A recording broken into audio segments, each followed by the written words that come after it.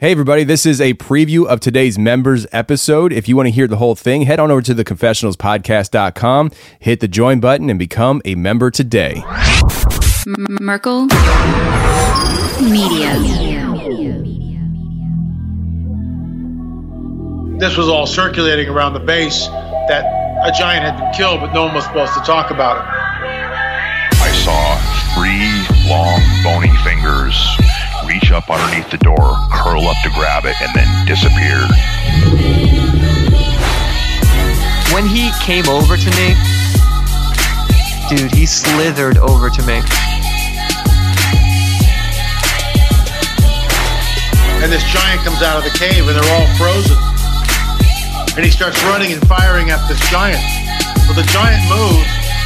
He's got a spear in one hand and he's running really fast and spears Dan and holds him up like this. Somebody yells, shoot him in the face, shoot him in the face. They basically decapitate him. Got closer. When he got about 15 yards away from me, I raised that 12 gauge and I blowed his head off. I feel something pulling at my leg, and I look over and there are 2 small gray entities pulling at me. And they're literally, I'm getting pulled off the bed. I reached my hand into this bush and I touched air. Couldn't breathe and I couldn't move because I know I'm seeing a monster.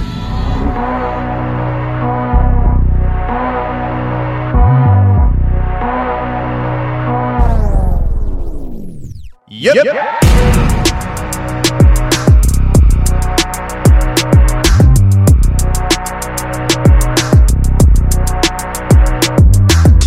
Welcome to the show, everybody. You're listening to the Confessionals Podcast. I'm your host, Tony Merkel. Thanks for being here. If you have a crazy, wild experience you want to share with me on the show, go ahead and shoot me an email.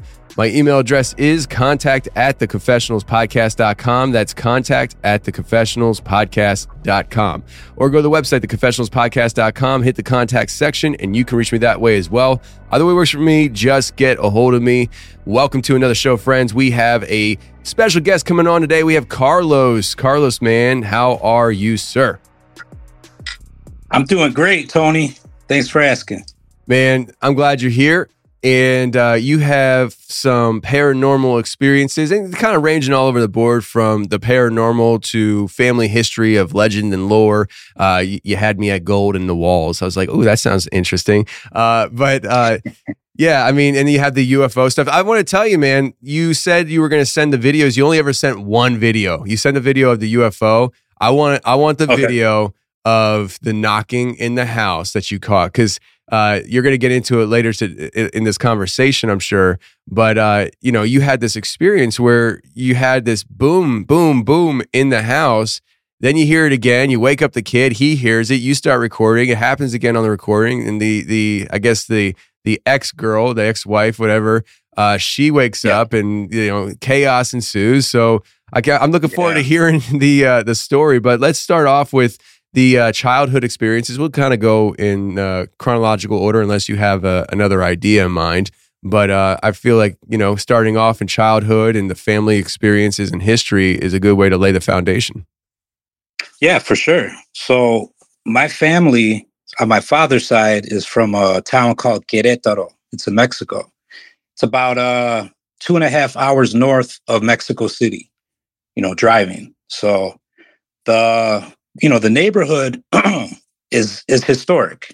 So it dates back to the late 1500s, which is when the Spanish invaded lots of parts of Mexico, but, specifically in Querétaro, it's beautiful, man. To this day, there's still like cobblestone streets and, the doors a lot of them are original wooden doors that are, tall enough for the horse and carriages to go through. So this is, as a kid, this is what I experienced. This is the Mexico that I saw through my eyes. It was beautiful, man.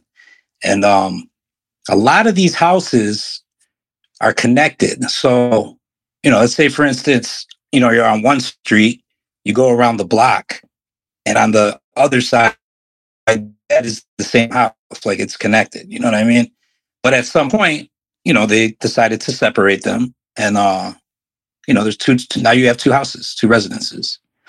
So The Spanish leader Maximilian, I believe I'm saying that right. He was actually held captive at the church on the corner of my grandma's house. The street's called Vergara. And it's a lot of history, man. So much history. But, you know, getting back to my grandma's house. So my aunt, I'm just going to call her Tia. I don't know if they want me saying their names, but, you know, as a child, she was seeing, you know, this spirit. And it was of a woman, you know, who was dressed in period clothing. And she was pointing at the wall. And it was the wall between the bathroom and the kitchen. And these walls are thick, man. I'm talking like thick, you know, I don't know if they're plaster concrete, but so she would see this, you know, this ghost that was like, you know, from time to time. And it got so frequent that they called this couple that they knew who were mediums, and they wanted to have a seance. And you know, the whole family was invited. And by family, I mean like my aunts. There's 4 of them. My dad's the only son, and my grandma. You know, she has since passed away, but she was there. I believe my grandfather was there as well. And so yeah, the mediums came over, and this is the stories I was told by my grandmother. They introduced to everybody. You know, they came in the house, introduced to everybody, but they weren't introduced to the woman in the back. They want to know who she was. There was no woman back there, so they were seeing the spirit. And the rocking chair was moving by itself at this time. So, you know, they sat around the table, and the seance, you know, began, and things got crazy. You know, things started falling off the wall, and a scratch appeared on my grandmother's hand. And she had a scar on her hand from that incident. It never went away. So what the medium said, you know, when they contacted the spirit, was that yes, there is gold in that wall, but it is only to be used for my aunt that was seeing the presence. It is not for anybody else. And if anybody else removes it, it's got like a curse on it. So you know, fast forward like 30 years, and they sold the property. And I know somebody that was in that house when they were renovating it. And they told me that they had located the gold in the wall, and they were Spanish coins. And I don't know how many coins there were, but there were enough for this person to purchase a strip club in Mexico. And what's crazy is the strip club tanked, but his wife ended up committing suicide. So I don't know if that was part of the curse, but it's very interesting. And also, when they were renovating, there was you know, they were in the bathroom and they were messing with the plumbing. They found a tunnel that went from the church to the house. So there were like these underground, you know, tunnels that were leading from these houses to that church on the corner.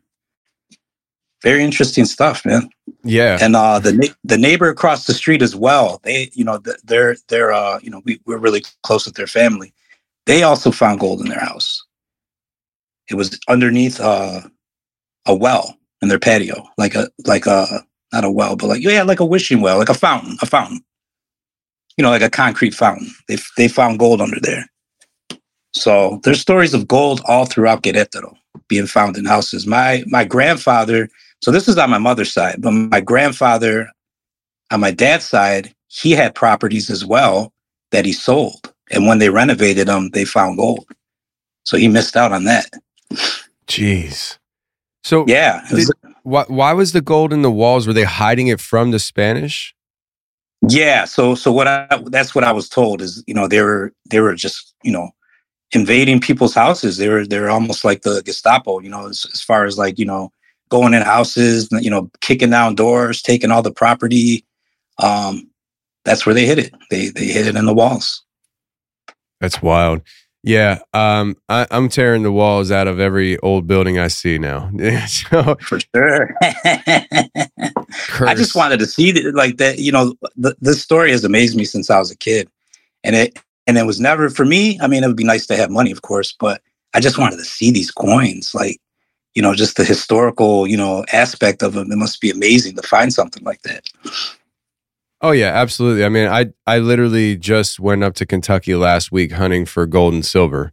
I came back empty-handed. No, I didn't come back empty-handed. I found an old Clorox cap, but I didn't find what I was going for. But there's so much treasure out there. People don't even realize how much is actually out there that's just unaccounted for. Because, you know, people didn't trust banks back in the day. Like, forget Mexico for a second. Like, here in the States, I mean, during the Civil War and things like that, there was no trust in the banks. The banks weren't what they are today. I'm not saying you should trust the banks today. That's not what I'm saying. I'm saying, like, they didn't have the cultural prestige that they want, that back then they have now. And so it's one of those things where people would hide their gold outside at the base of a tree in the flower garden that has annual flowers coming up every year, so they know exactly where the gold and their money is buried. And time happens, things happen, and, you know, people grow old with their savings out in the yard, and they die unexpectedly. Nobody knows where that money was, and it's just lost to time. And then 200 years later, some schmuck from Tennessee comes up to Kentucky trying to, you know, hunt for gold and silver. I mean, listen, there's tons of stories like that. There's tons of stories where the Civil War, the soldiers would bury what they were carrying with intention to come back, and they never come back for it. The people, like, so if there was an army at a certain location and they knew there was another army coming up behind them, they would, you know, stash their gold and silver and things like that, you know, at the base of a tree. And then, you know, if they lose the battle or something, ain't nobody coming back for that gold and silver where they knew it was. And so it's extremely prevalent, and people just don't realize it. And it's just it's like kind of a new hobby for me. I'm starting to kind of getting into the treasure hunting thing. I always been interested in it, but my son has been asking if we can do treasure hunting. So I'm thinking to myself, all right, put myself in my son's shoes. You know, your son is asking you to do something fun with you that you already are interested in. That should be a no-brainer. Get your butt out there with the metal detector, start treasure hunting with your kids, and create memories. That's interesting, because I purchased the metal detector for my 10-year-old last Christmas. So, you know, we're just, you know, getting to learn the little nuances and, you know, like YouTube, you know, tutorials and, you know, what this be. I mean, it looks more simple than it really is, man.